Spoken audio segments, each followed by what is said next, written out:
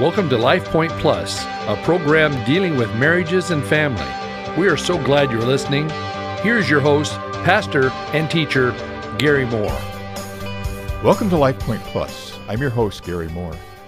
We closed last week's broadcast talking about how marriage reveals God's faithfulness. Today we're going to begin our broadcast talking about how marriage reveals God's forgiveness. But before we do, I want to remind you again of the marriage seminar titled Mum's the Word I'm doing at Cloverdale Church of God on May 17th and 18th. The cost is only $25 a couple. You can register at my website, www.mutualunderstanding.net. Click on the contact button, enter your name and email address, then press, I think it's submit, and then mail your check to Cloverdale Church of God, 3755 South Cloverdale Road, Boise, Idaho, 83709. The website also has an overview of the seminar, including what topics are covered in each session. Click on the Learning Opportunities tab. The first teaching session is Friday night, the 17th at 7 p.m. Saturday begins with a continental breakfast at 8:30 a.m., followed by the first of 3 additional teaching sessions at 9 a.m. Will be concluded by 12:30 in the afternoon. It's going to be a lot of fun and learning and a great time together. Now, back to forgiveness. Forgiveness lies at the heart of marriage. Two imperfect people living together day after day, stumbling over each other's beings, are bound to cause pain, sometimes innocently and sometimes not. And if forgiveness is not given to cleanse the married soul, condemnation hovers over the relationship. Resentment piles on top of resentment until we blame our partners not just for their wrongdoing, but also for our failure to forgive them. The parrots call this a red light danger zone. Human forgiveness was never designed to be given on a grand scale. Forgiveness in marriage can only heal when the focus is on what our spouses do, not on who they are. Partners forgive best for specific acts. Trying to forgive carte blanche is silly. Nobody can do that but God. The parrots say that we overload the circuits of forgiveness when we try to forgive our partner for not being the sort of partner we want him or her to be. There are other means for coping with this: courage, empathy, patience, hope. But for mere human beings, forgiveness in the grand manner must be left to God. For it is God's forgiveness that empowers our ability to forgive the relatively small things, no minor miracle in itself. Every couple needs to forgive. When we forgive a partner, we are revealing God's love to him or her, free from condemnation. Human forgiveness magnifies divine forgiveness. I know that all sounds good, but let's be honest. When someone really hurts us, at some level, we want them to pay for what they've done. And most often, we choose to take our revenge by refusing to forgive the other person. But the irony and truth is that unforgiveness only hurts the person who refuses to forgive. It's been said that not forgiving is like taking poison in hopes the other person will die. Forgiveness is not optional for the man or woman of faith. Right after teaching the Lord's Prayer to his followers, Jesus said in Matthew 6:14 and 15, "For if you forgive men when they sin against you, your heavenly Father will also forgive you. But if you do not forgive men their sins, your Father will not forgive your sins." Forgiveness isn't optional. What happens to us emotionally if we don't forgive? We become bitter. And bitterness in a marriage is a relationship killer. The first thing to understand about forgiveness is that it is an act of the will. It has nothing to do with your emotions. You may feel the emotional pain of what your spouse did to you till the day you die, but it has nothing to do with forgiveness. Secondly, forgiveness has nothing to do with erasing your memory. You may remember what your spouse did to you till the day you die.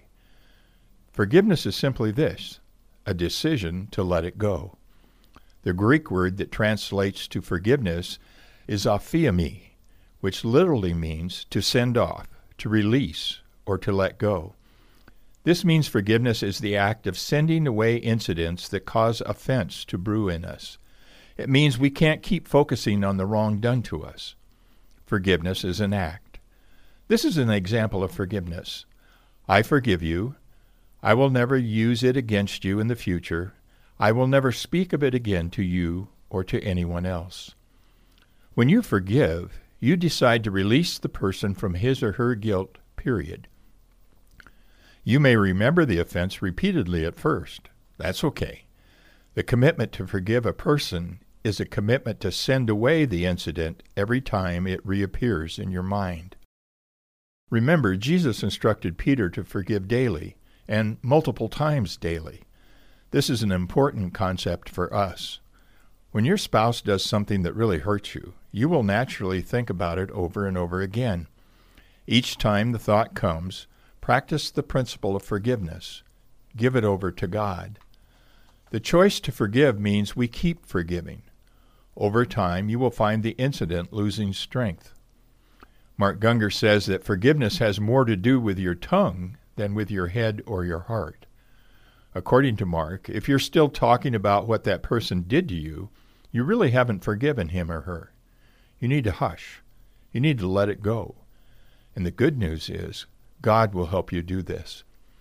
According to the Parrots, superficiality is the curse of a restless marriage. The desperate need of most marriages is not for more excitement, more glitz, and more activity.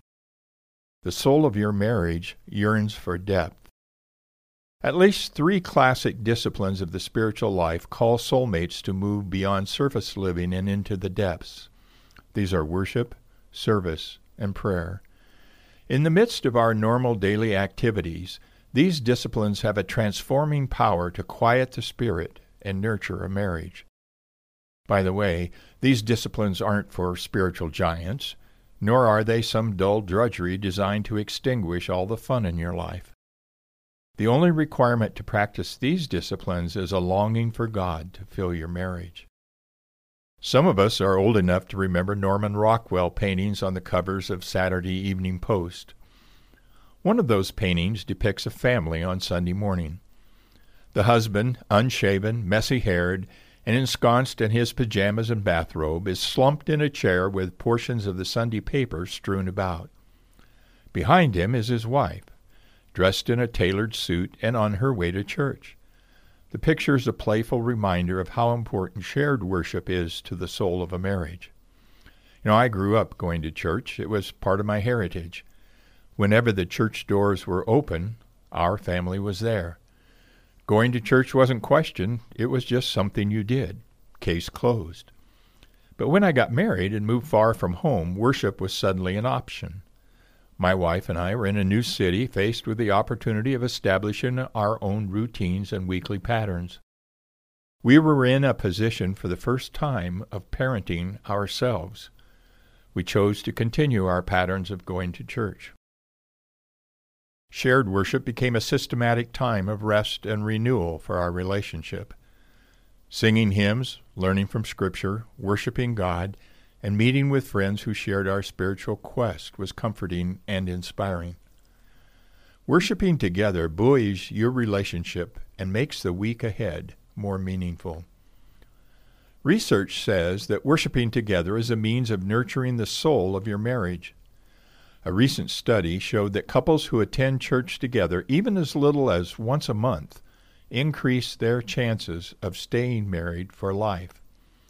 Studies have also shown that churchgoers feel better about their marriages than those who don't worship together.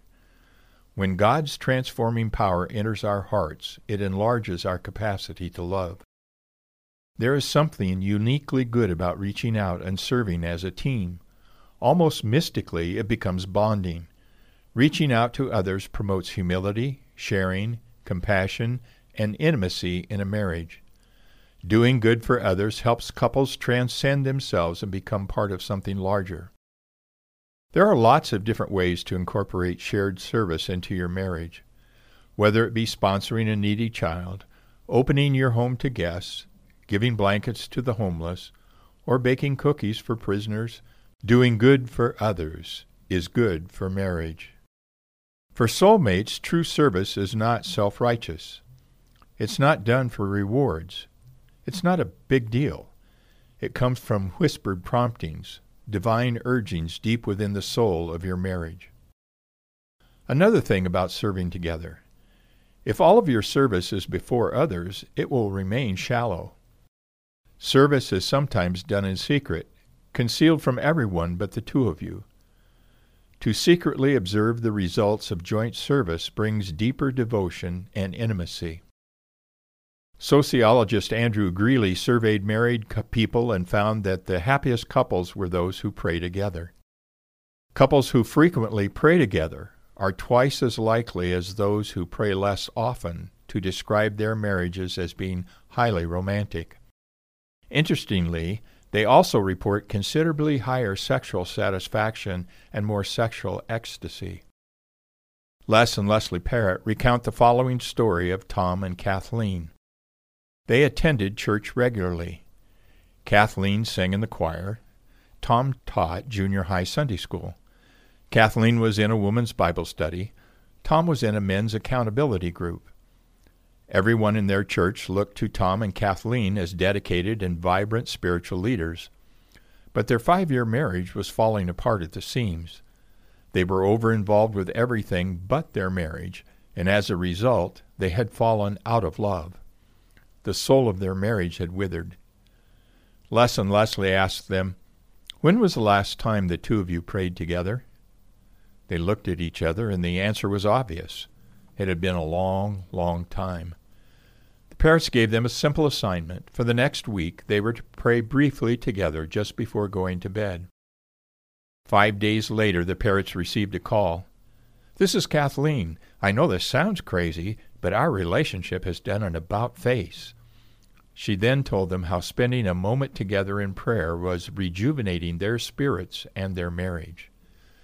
Well, next week we'll continue talking about praying together. And as we close, I want to remind you again of the Marriage Conference, May 17th and 18th at Cloverdale Church of God. Email me at pastorgary@cloverdalechurch.org if you need more information. God bless you. Have a great weekend. We'll talk next week. Thank you for listening today. This program is brought to you by Cloverdale Church of God. If you would like to reach Pastor Gary, please email him at pastorgary@cloverdalechurch.org. To know more about the church, go to our website at www.cloverdalechurch.org. Thanks for listening, and be blessed.